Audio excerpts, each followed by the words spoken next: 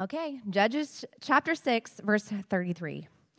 Now, all the Midianites and the Amalekites and the people of the east came together, and they crossed the Jordan and encamped in the valley of Jezreel. But the Spirit of the Lord clothed Gideon, and he sounded the trumpet, and the Abiezrites were called out to follow him. And he sent messengers throughout all of Manasseh, and they too were called out to follow him. And he sent messengers to Asher and Zebulun and Naphtali, and they went up to meet them.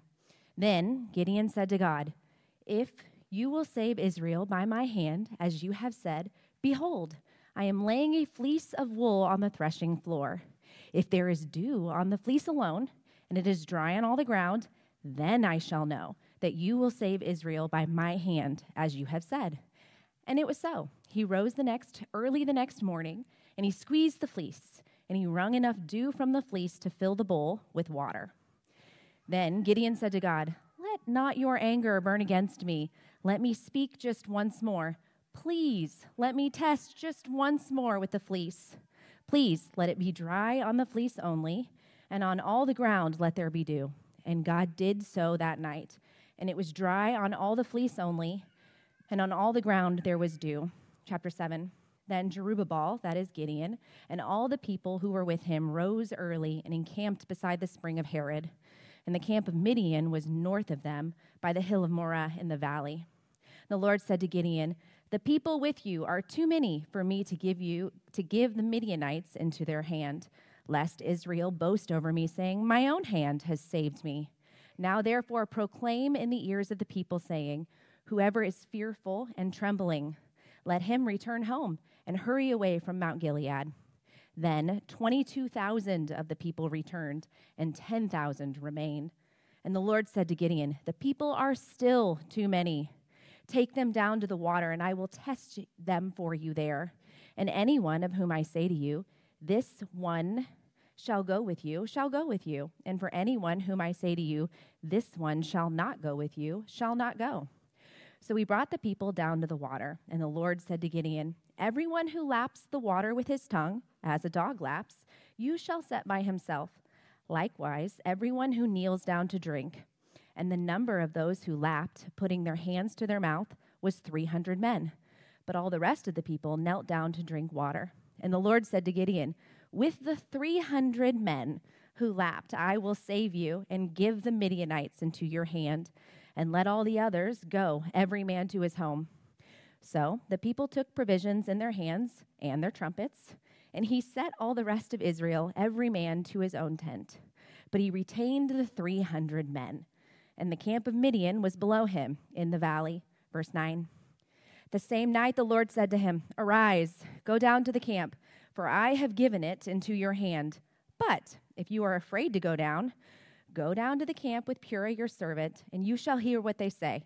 And afterward your hands shall be strengthened to go down against the camp."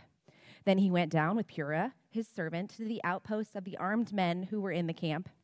And the Midianites and the Amalekites and all the people of the east lay along the valley like locusts in abundance. And their camels were without number, as the sand that is on the seashore in abundance. When Gideon came, behold, a man was telling a dream to his comrade, and he said, "Behold, I dreamed a dream, and behold, a cake of barley tumbled into the camp of Midian, and a bread of barley tumbled into the camp of Midian and came to the tent and struck it so that it fell and turned upside down, so that the tent lay flat." And his comrade answered, This is no other than the sword of Gideon, the son of Joash, a man of Israel. God has given into his hand Midian all the camp." As soon as Gideon heard the telling of this dream and its interpretation, he worshipped. And he returned to the camp of Israel, and he said, "Arise, for the Lord has given the host of Midian into your hand." And he divided the 300 men into 3 companies. And he put trumpets into the hands of all of them and empty jars with torches inside the jars. And he said to them, "Look at me and do likewise. When I come to the outskirts of the camp, do as I do. When I blow the trumpet, I and all who are with me, then blow the trumpets also on every side of the camp and shout for the Lord and for Gideon." Verse 19. So Gideon and the 100 men who were with him came to the outskirts of the camp at the beginning of the middle watch, when they had just set the watch, and they blew the trumpets and smashed the jars that were in their hands. Then the 3 companies blew their trumpets and broke the jars. They held in their left hands the torches, and in their right hands the trumpets to blow, and they cried out, "A sword for the Lord and for Gideon." Every man stood in his place around the camp, and all the army ran. They cried out and they fled. When they blew the 300 trumpets, the Lord set every man's sword against his comrade and against all the army. And the armies fled as far as Beth-Shittah towards Zererah, for the border of Abel-Morah by Tabbath. And the men of Israel were called out from Naphtali and from Asher and from Manasseh, and they pursued after Midian. Gideon sent messengers throughout all the hill country of Ephraim, saying, "Come down against the Midianites and capture the waters against them as far as Beth-barah and also the Jordan." So all the men of Ephraim came out, and they captured the waters as far as Beth-barah and also the Jordan. And they captured the 2 princes of Midian, Oreb and Zeb. They killed Oreb at the rock of Oreb, and they killed Zeb at the winepress of Zeb. And then they pursued Midian, and they brought back the heads of Oreb and Zeb to Gideon across the Jordan. Let's pray. Father God, thank you for your word and the promises, the truth, and wisdom it provides us. God, we confess that we are often like Gideon. Our faith is weak, and we fail to trust in your calling for us. We ask you for signs or confirmation of our calling because we doubt who you really are. And instead we give control to the fears or idols that are in our hearts. Yet you, Lord, you remain faithful to us. You continue to pursue us and draw us deeper into relationship with you. Through our faith and your power, mighty works will be done in your kingdom, like we see in Gideon's victory over the Midianites, all so that your name would be glorified. Lord, would you strengthen our faith and help us to learn from these stories by giving us eyes to see, ears to hear, minds to understand, and hearts to believe. Amen. Amen, and thank you very much for reading. Man, it's such a joy to read that much scripture together. I do pray and hope that you're able to follow along in your own Bible ultimately. All right, so here we are, right? We are continuing on in Judges, which we have subtitled False Gods. And ultimately what we're finding out is that God that we so love to worship and honor along the way isn't really Baal, isn't really Ashtoreth itself, right? I mean, all along, Gideon is here. He's worshiping himself. We'll talk about that in a little bit. But all along, we have Israel ultimately putting themselves at the forefront of who they are really worshiping in their lives. And it may not be explicit, but it's certainly and subtly there all along the way. Last week, if you'll remember, we talked about the call of Gideon, that God was calling him, that he was commissioning him, and that he was going to do some things out of conviction. And you start to see the false gods fall, even in the house of Israel, starting with the backyard of Gideon's father, where he goes and breaks down altars to the false gods and builds up an altar to the only true God. And one big takeaway that we had last week that I want to reiterate today, because I think it's a good segue from last week to this week, is this. We talked about this. God will call you to do things that you cannot do with resources that you do not have for the rest of your life. And isn't that encouraging? Isn't that encouraging? He's going to call you to do things you cannot do with resources that you do not have for as long as you both shall live. Ultimately, this is really, it's a great truth, but it really makes us pause. Do we want that? Do we want to live that kind of life? Do we want to live the kind of life that's wholly dependent on God? Or have we set up our lives in such a way that we might be able to manage it with our own power? And manage it with our own resources? And do things that we only can really see to be successful at the end of it? I'm not sure we really want the life that God is calling us to. And I think Gideon kind of fleshes that out for us. At some point, though, everyone who has been used or wants to be used by God to do anything for him and his kingdom, Gideon will show us, has to be broken. You have to be broken in order to be used for the kind of life that God is calling you to live. In order to live that life, to do things that you can't do with resources that you don't have, you have to be broken of being satisfied of the life that we can create on our own power with our own resources. See, at some point, you're going to get to the point of life here in the suburbs, and just like my friend years ago sat down with me over lunch, and he, successful businessman, entrepreneur, just really a beautiful life that he'd set up. And as his kids were leaving the nest, he had lunch with me, and he goes, so I've done all this. I've made more money than I ever thought I could. I've only got this much education, but God has been so gracious to me. But is this it? Is this all that there is to life?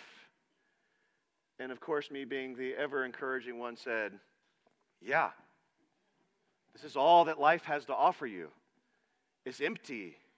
If this is all we're up to, is doing what the culture, the American dream tells us that we're setting up to live for. Yeah, this is it. It's not going to fill you. It's nice. It helps along the way, but it's not our ultimate purpose. There's something more that we have to be broken for. We have to be broken of trying to make life work, of trying to make God do what we want Him to do, and to release the control that we want over Him. We want control over our Creator, and I'll give you proof. There was an article that was sent out this week that of Lifeway Research that said 76% of U.S. Protestant churchgoers believe that God wants you to be prosperous. Y'all, 76%. That's up from like 68% last year. 76% of us in this room, if that statistic holds, means ultimately that most of us really do believe that God is here for me. I'm not here for Him. That He's going to give some return on my investment here. Me too. I believe in the same lie on occasion. But it is number one, that is not true. God does not want you ultimately to be financially prosperous.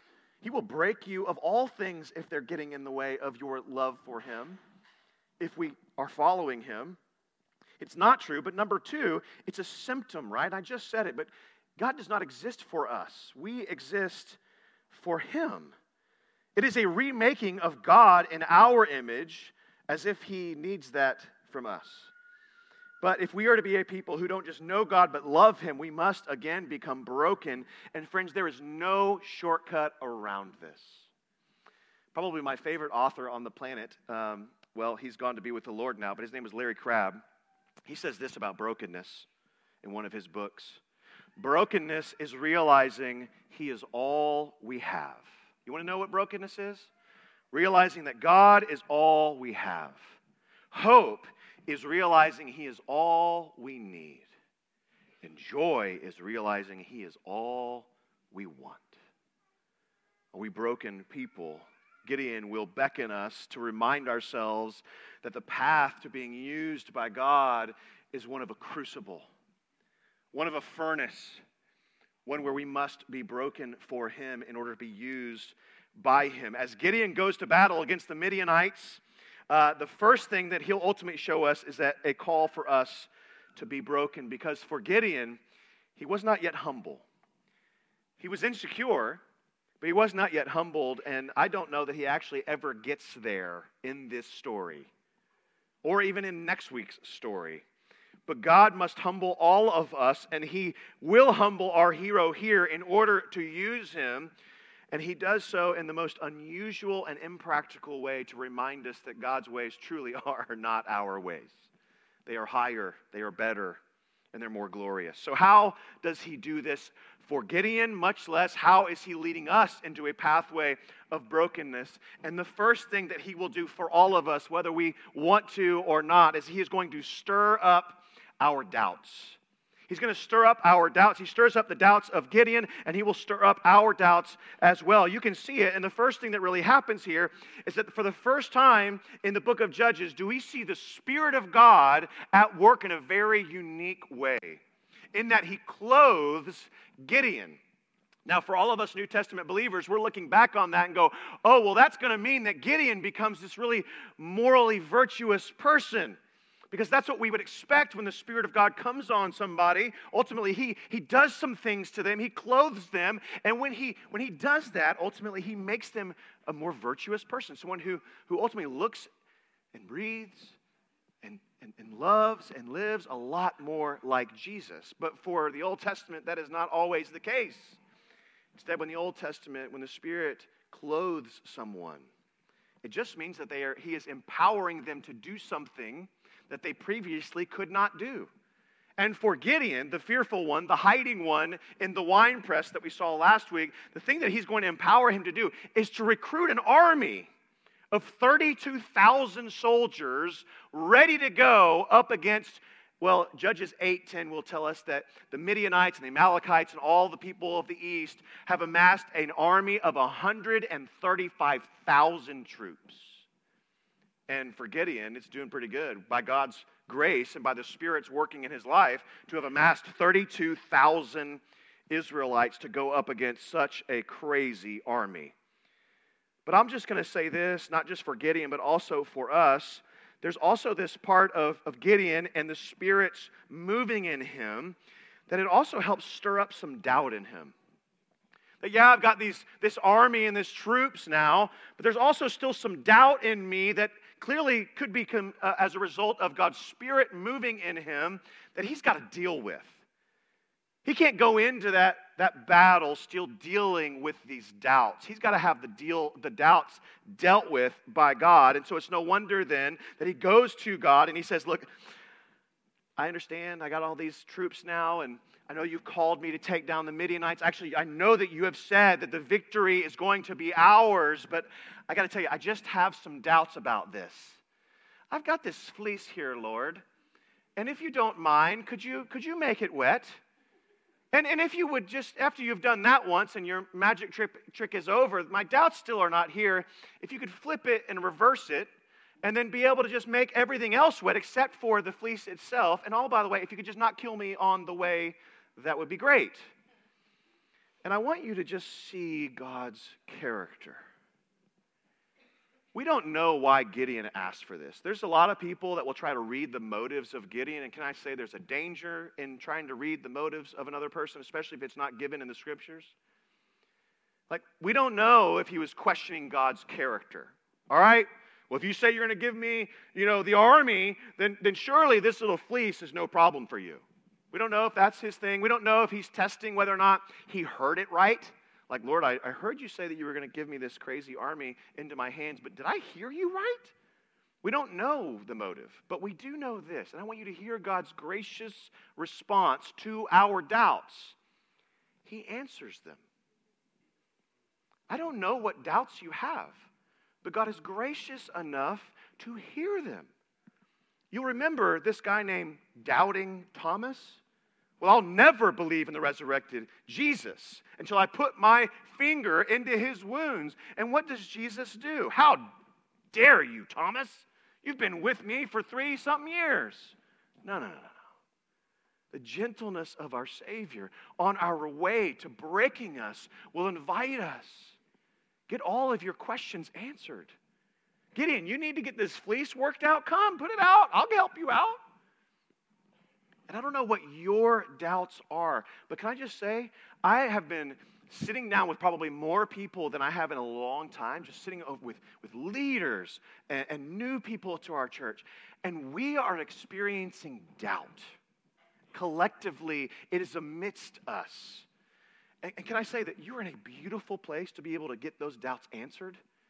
To get your questions answered about the character of God, about whether or not you've heard him correctly. And so can I just invite you to be a part of that neighborhood group that you're in? But don't just pretend along the way. Take advantage of the time and voice your concern. Hey, I got questions about Old Testament God versus New Testament God. Oh, okay. Well, let's work that out, because what you'll find over time is that God is gracious as he is in the old, as he is in the new. You just got to read it right. You just got to see the right things. Or maybe there's some other doubts that you may have, right? That ultimately you think maybe, like, I have an issue with creation. I have an issue with the biblical account of creation, and that evolution has creeped into your thought process. So come with those doubts, but also be ready. Be ready to hear the answer. Ready to hear the answer that God himself has declared in his word, because this is where it's all going to come from. In this place, with these leaders, this is how they're trained to quell our doubts. By picking up God's word and saying, well, I don't know. Let's go to God's word about that. I don't know what your curiosities are or your doubts are. Maybe it's creation. Well, friends, you could go to Psalm 19. You could also go to Isaiah 48 that says this. Listen to me, O Jacob and Israel, whom I called. I am he. I love this. I love this. And like the generation that's come before, that's like, my kids' age, they all talk about like, I am him. I'm him. No, God is him. I am he. I am the first and I am the last. My hand laid the foundation of the earth. You want to know how it happened? Because God spoke it and he laid it out by his hands, and my right hand spread out the heavens. When I call to them, they stand forth together. God is in control of all that he created, for indeed he did create it. Maybe it's not evolution or creation. Maybe it's suffering. Perhaps you have core doubts that are fueled by illness or suffering at the hands of others. Or maybe the unknown troubles you and you are therefore anxious. Colossians 1 calls out to us. The answer is right there in God's word. For by him all things were created. See, that's why evolution is really against the creation account. Not just because you may believe it happened in 6 days, but because it's in God's hands that he created all things. Not by chance, but by design. For by him all things were created in heaven and on earth, visible and invisible, whether thrones or dominions or rulers or authorities, all things were created through him. That's right, Gideon, and for him. Not created for you. They're created for Jesus. And he goes on to say, and he is before all things, that's Jesus, and in him all things hold together. You want the answer to get beyond your suffering or your anxiety? God holds all things together. Surely if he holds the whole world in his hand, he holds your world in his hands. So all the what ifs are held in Jesus' hands, his wise, good, providential hands. And it's all created for him. We can rest assured that he's designed it, he's created it, and he's holding it and sustaining it. Perhaps it's not creation or suffering. Perhaps there's some sin in your life that's causing some doubt in you. Well, first, quit sinning. That's what Jesus says. Like, I come across those that maybe don't believe in the biblical idea of marriage or sexuality, and they go, well, what do you think Jesus would say to them? Well, I'll tell you what Jesus would say to them. Quit sinning and follow me. That's what he said to the adulterous woman, someone who had basically created their own identity out of their own sexual preferences. Quit sinning and follow me. Perhaps it's sin. I can tell you this. You cannot out-sin the grace of God. Abraham tells us that. I mean, Moses was a murderer. I named my son after a murderer. What have you named your son after? David? Oh, he was a murderer and an adulterer. Or how about Peter, who denied the Lord? Right? All of God's people throughout the scriptures are flawed and broken. And what Gideon is going to show you is there is only one white hat in the Bible. And it's Jesus. It's actually a crown. So it's no wonder that Jesus, the one who wears the crown, would say this in John 10, my sheep, they hear my voice. And when he says, quit sinning and follow me, he means it. And I know them, and they follow me. Verse 28, I give them eternal life, and they will never perish. And no one, friends, no one, not even you and your sin, me and my sin, or my arrogance, or my pride, or my entitlement, or my self-reliance can pull me out of the strong grip of our Savior. No one can snatch them out of my hand.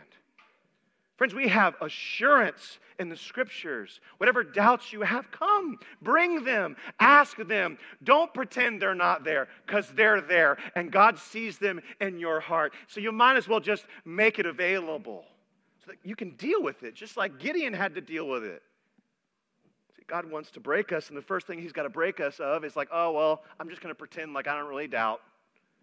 I don't know of one person that has come to know Jesus or walked with Jesus for very long that hasn't struggled with bouts of doubt. Not one. Even Jesus at the end of His life isn't doubting the goodness of His God, or is He? My God, why have you forsaken me? We are in good company. We're in good company. So let's not approach God in cynicism. Let us approach God with some honest, doubtful questions that say, Lord, I don't know. Can you help me? He will answer us. He is gracious to have done it all throughout His Scriptures. He will do it in our life as well. That's the first thing He's going to do to kind of get us on the path of brokenness. He's going to stir up these doubts by His Spirit's presence, as is evidenced in Gideon. Second thing, He is going to strip away self-confidence. Oh, that's exciting. Let's follow Jesus, and He'll strip away our self-confidence. That's not what you hear. You hear He's going to make your life better. And you know how He does it? By calling you to come and follow Him and pick up a cross daily so that you will deal with your pride, your self-confidence, our arrogance. See, though Gideon starts with testing of the Lord says, okay, well, now we're done with that. I now am going to test you and all of Israel. And He turns the table on Gideon for good reason. And when He does that, Gideon has gathered these 32,000 troops from the Abiezrites. How did you say that? That was amazing. I don't know where you are, but that was a great translation that I can't say. Abiezrites, he gathers all the troops of Manasseh and Asher and Zebulun and Naphtali to face off against the Midianites, the Amalekites, and those from the east. And after all the recruiting, all the calls out to all these different tribes, he's got 32,000 men, and God intentionally diminishes Gideon's army from 32,000 down to 10,000, down to 300. This is the original hot gates right here of the 300 men who will stand against a vast army of 135,000 people. That is a 1 to 450 ratio, if you were wondering. And if you've ever served in the military, I have not, that's not good odds. Some commentaries will tell you that God was really just kind of showing off His military strategy here. He's getting rid of all the fearful people. That's what He first does. He goes, hey, all those that are afraid, they need to go on home. So 22,000 leave.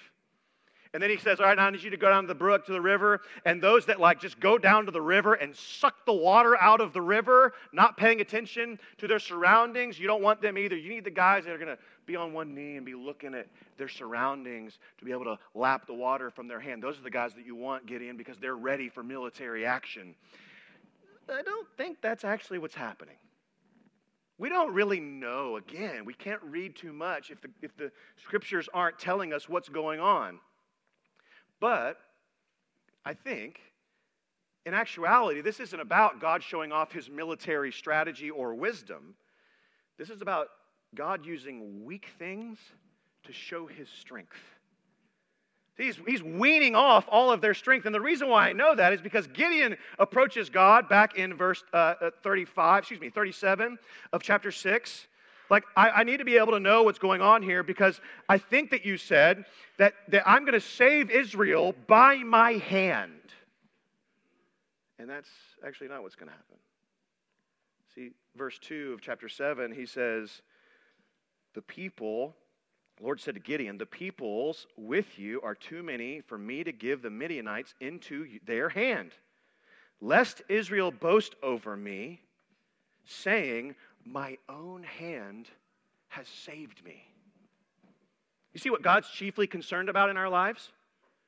That we would not be a people that would have anything to boast over. And you would say, well, clearly 32,000 against 135,000 is not too many to be boasting. And yet God sees it and He says, yeah, that's too many. I'm going to need you to make this look like basically impossible without my intervention. And that's God's ultimate way. He does things again and again and again through Scripture. Abraham and Sarah, 99 and 90 before she gets pregnant, so that you can know the only way this happened is because of an act of God. It seems to happen all through the New Testament too with the Virgin Mary. She is a virgin. Like, how in the world, unless God intervenes in a miraculous way? And so it is here in this, that God is ultimately concerned about what we do with our lives. Will we build it up in our own strength, or will we allow it to get stripped away so that He can intervene and we can go to God be the glory in all things? Why would God tear down Gideon's army? Because He knows there is no point in saving Israel from the Midianite hands if they're just going to fall into the hands of pride and boasting. See, it's not the false gods of Baal, it's the false gods of self. And it happens not just in our circumstances, but also in our salvation. Right? Kyle alluded to this verse earlier. He didn't know, but there it is. The Lord is working, right? That it is by grace you have been saved, Ephesians 2, through faith. And this is not of your own doing. Baptism doesn't do it. Tithing doesn't do it. Attendance doesn't do it. Like prayers don't do it. Coming up at the end of a gathering, don't do it. Nothing that you can do will actually turn God's favor towards you. It is by grace. It is the gift of God, not a result of works, so that no one may boast. Do you see it? He will strip you away of self-confidence in all things, especially salvation. And he goes on to say, for we are His workmanship, created in Christ Jesus for good works. We're not created and saved by good works. We are created and saved for good works, which God prepared beforehand that we should walk in them. So because we all have a tendency to boast, this isn't a question of like, if you are boasting, I'm going to assume that you are, because I am. Because it's the human condition. So friends, where are you boasting? Where are you self-reliant? Where are you figuring life out? Over what are you losing sleep? These are good indicators that God is breaking you of your old way to produce, and instead He is acting in a way to cause you to rely on Him. The best seminary assignment I was ever given was in a spiritual formation group. It was beautiful and right and good. And I've told this story before, but I'll tell it again. And that seminary assignment was, if you could, write yourself your own screw tape letter. And if you don't know what the screw tape letters are, you should go and listen to it or read it. It's by C.S. Lewis, called the Screw Tape Letters. It is ultimately this account, a fictional account, of a senior demon writing to a junior demon on how to tempt Christians. How will you get them to fall away from their devotion to Jesus? And so really, it's a question of like, how do you really feel like if the enemy is going to take you out, what would he do to do it? It's a beautiful assignment, number one, because it's just really good to think about. But number two, for people that are going into ministry, you might want to be aware of the hole in the wall that you've really created and helped maintain to be able to stand against the enemy. You know what mine was? I'll tell you. Self-reliance. Because every other sin flows out of relying on me. Everything else. You see this in all the lives of those in the Scriptures, that ultimately they start to drift long before they deny. And that drift starts by relying on yourself. You see, God is ultimately interested in weaning us off of ourselves, and you can see it all throughout the rest of the Scripture, all throughout the rest of this passage, verses 16 through 22. If I had time, I would read it again, but we don't. But ultimately it's this. Gideon and his troops do nothing.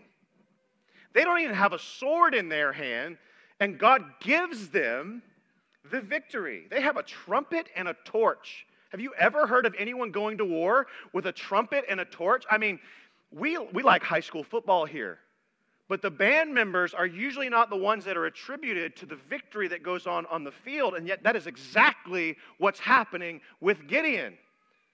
It is not the football players, the troops on the field, because there aren't any on the field for them. Instead, they're all around, they're blowing their trumpet, they got a torch in their hand, and they're saying something actually a little bit blasphemous. And God answers anyways. For the Lord and for Gideon? Oh, okay. Our Lord and Gideon, we'll do it. What he said to do. But God intervenes, and he is gracious to do so. God wants us to boast, friends, in nothing besides Christ and him crucified. Gideon's salvation over his enemies was a gift from God, friends, and so is yours. Your salvation over sin, death, and the devil, and your sustained victory, and I will say this, your sustained victory, I don't care what kind of week you just had, because he has delivered you out of the kingdom of darkness, and he has delivered you into the kingdom of his wonderful Son. So your sustained victory in life over the powers of the flesh, being fueled by the temptations of the world, has been bought beautifully by Jesus with blood-soaked hands. And he gives it to you freely, not because you have done anything, but because he has done everything. And that is cause for great rejoicing, at least by one person. But God doesn't stop there, thank God. He doesn't just strip us away of self-confidence. He also then strengthens us. See, our hero of Gideon in this story doesn't repent of boasting. Never once is he like, oh, okay, God, I got it now. I'm sorry for doubting you. He doesn't repent of boasting, and he doesn't become fully broken, but God does his work of using Gideon anyways. Gideon wanted to win the war by my own hand. He even then again tells everybody, for the Lord and for Gideon, and God still delivers them. Do you hear God's grace? Do you hear God's mercy in this story, that you don't have to do it perfect? We just do it flawed. We do it like sinning. And yet God continues to answer us and be like, yeah, I know you messed that up, but you really gave good effort. I appreciate it. God meets Gideon where he is, and he graciously ministers to him. I will read this because I think it's really beautiful. Look at chapter 7, verses 9 through 11. That same night, the Lord said to Gideon, now arise, go down to the camp, for I have given it into your hand. Oh, beautiful. This is finally happening. But if you're afraid, and I know you are, go down to the camp, bring your servant along, and you shall hear what they say. And after that, your hands will be strengthened to go against the camp. And when he went down, what did he see? He saw 135,000 troops that he describes ultimately as sand on the seashore, right? I mean, there's so many troops there. He starts to get terrified. He's like, you wanted me to get closer to this, to be able to see all this? Is the opposite of encouragement. But he says, don't go down and look. Go down and listen. And listen to the story that they're telling in the camp.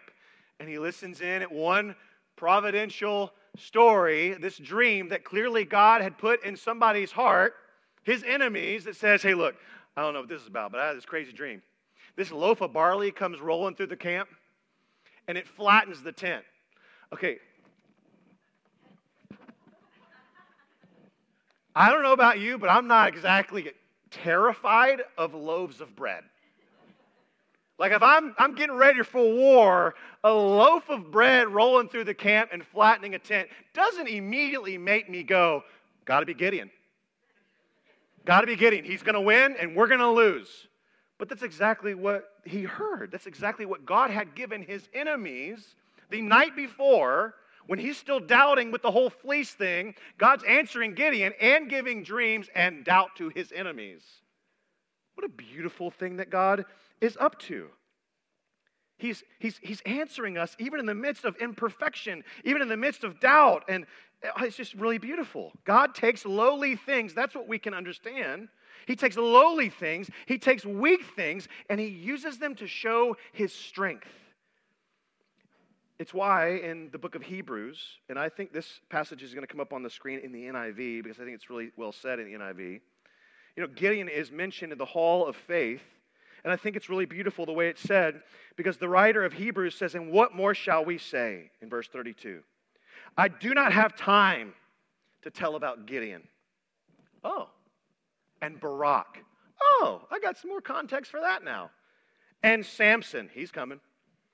And Jephthah and David and Samuel and the prophets who through faith conquered kingdoms, administered justice. Well, that's not talking about Gideon. Gained what was promised, still not Gideon. Who shut the mouths of lions, that would be Daniel. Quenched the fury of flames, again Daniel. Escaped the edge of the sword, maybe Gideon. Oh, here's Gideon, whose weakness was turned to strength. And who became powerful in battle and routed foreign armies. Is your story weakness turned to strength? Or is it strength turned into kind of a little bit stronger? It's got to be weakness turned to strength.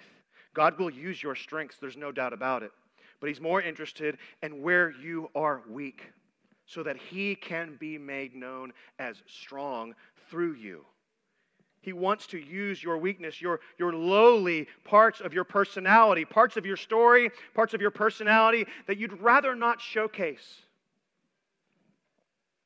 And that's where He's going to work the most. I'll tell you one little quick story. Read a passage of Scripture, and then we're done. My first job in ministry was at a church that was of another culture. And I had so many hopes for that job. Like, so many hopes. I was going to be a missionary in my own city. I was going to be able to, go do cross-cultural ministry within my own city. I was going to be able to lead and teach young people as a youth and kids pastor, and it was going to be right and beautiful. And finally, someone gave me a chance, baby, and they were willing to pay me $28,000 a year. And I was happy to accept it. Because it wasn't the pay that was holding us back. It was this cultural difference. And we thought, man, that cultural difference cannot be what keeps us from taking this job. Let's go. Let's be about it. So my wife and I didn't have kids yet. We went about it. And I thought, this is going to be awesome. We're going to take over this whole place. It's going to be great. And 2 weeks in, things went real south, real fast. The pastor that hired me retired. I didn't know he was going to retire. If I had known he was going to retire, we might have maybe had a little bit of a change of heart. The guy he brings in has a completely different vision. I sit down with him and I share with him our vision for this student ministry. It's all about just leading people to follow Jesus. And his answer was, perhaps you misunderstand why you're here. Oh, maybe I do. I thought I had the Bible, but no, I don't. There was vastly different understanding of what that looked like. And ultimately, they wanted me to kind of teach them English. They didn't want me to teach them the Bible. And that's not what I'm here for. I'll help, but I'm not here. I'm not an ESL teacher. I'm here to help pastor them. We'll help along the way, but that's not the ultimate reason why I'm here. And over time, before too long, we discovered there was abuse amidst our youth. We reported that abuse, and we were told to be quiet. My pay went from the vast amount of $28K to $20 overnight. That was our last sign that it was time to go. And so we left. It was heart-wrenching. It was brutal. It was disorienting. I took a break from church. Couldn't do it. Couldn't go. It was like, I cannot. Was on the process of deconstruction in some ways. But God met us in our desert place. He used that weak experience to break me down of arrogance and pride, to cultivate in me, to do hard things like church planting. I don't think I could have done without that. And that ultimately, it was formed in a crucible, in a fiery furnace. But it was through weakness. It was through failure. It was through difficulty. It wasn't through success. And I remember talking to one of my mentors at the time, and I was like, this is all wrong. Help me sort this out. And he said to me, there's not one person in ministry that I know that's ever done anything for the Lord that doesn't have to go through this. So welcome in. You want to be in ministry? This is the pathway. And I extend the same invitation to you in following Jesus. Though it is not glorious, you will have pain. You will have suffering. You will have doubts. Because comfort and success isn't exactly God's priority in the Scriptures. They're dependence. That's His priority, is for you to rely on Him. I told you I was going to tell you a story, and now I'm going to read you a passage. It comes right out of 2 Corinthians 1. May we leave with this as our comfort. Because I got to tell you, not a fun sermon to preach. We want to leave happy. We came to church to be encouraged. And I do hope the truth encourages you. That there's something more to this life than just making life work. I would have been stuck in the mud forever if it was just to make life work. But no. It's to strip us of our bad ideals in life so that we can find our ultimate hope in being found in Him. And so this is what we see in 2 Corinthians chapter 1. You want to make sense of life. You want to make sense of suffering. You want to make sense of doubt. You want to make sense of Gideon's story, of getting broken down so that he can build you up. Here it is, 2 Corinthians 1, verses 3 through 10. Blessed be the God and Father of our Lord Jesus Christ, the Father of mercies and the God of all comfort, who comforts us in all our affliction. What's God doing in our affliction?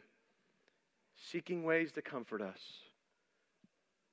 so that we may be able to comfort those who are in any affliction. Why does God comfort us in our affliction? It's not for you. It's for the next person that's dealing with the same thing you just dealt with. So don't hold it in. Don't keep it to yourself in neighborhood group. Share the unpleasant parts of life, because someone else, God declares, will be comforted with the comfort of which we ourselves are comforted by God. Verse 5, for as we share abundantly in Christ's sufferings. Oh, we have to share abundantly in Christ's sufferings. Not just the blessings, and the sufferings. So through Christ we share abundantly in comfort too. Seems like one must then lead to the next. If we are afflicted, it is for your comfort and salvation. Oh, that we would see our afflictions for the sake of others. If we are comforted, it is for your comfort, which you experience when you patiently endure the same sufferings that we all suffer. Verse 7. Our hope for you is unshaken. And what is that hope? For we know that as you share in our sufferings, you will also share in our comfort. And here it is. For we do not want you to be unaware, brothers, of the affliction that we experienced in Asia. For we were so utterly burdened beyond our strength that we despaired of life itself. We thought we were going to die. This is the Apostle Paul now talking.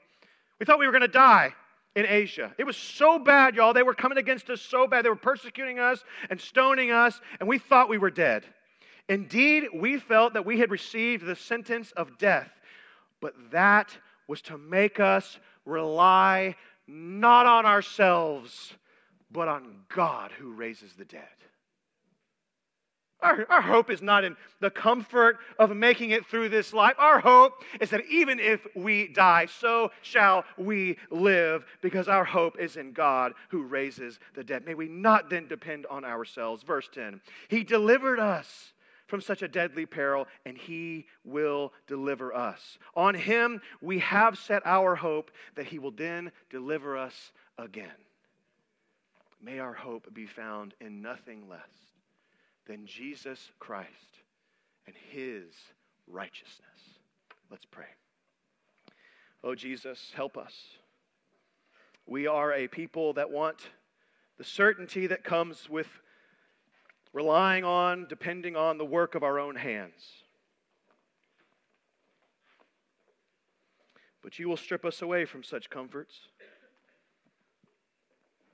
Just like you did with Gideon, you will strip us away of false assurances, such as the strength that we can muster up in our own lives and our own power. You will break us down. You will Help us see that our hope is not in ourselves, but so that we might depend on you.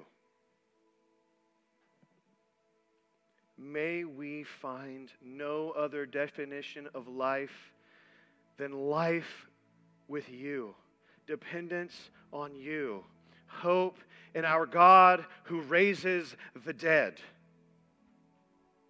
Not in winning the battles here, but even if we win, or even if we lose, that our hope is found in you. Whatever dross is on our souls this morning, would you burn it off? That may mean we have to go through fire, but that fire has an intention and a purpose, not to kill us, not to harm us, but to make us whole, to purify us, and to make us more like you. May we walk intentionally with you, not straying away, but may we follow you, even into the darkness. We will find our hope is the light of the world. Help us, Lord Jesus. It's in your name we pray. Amen.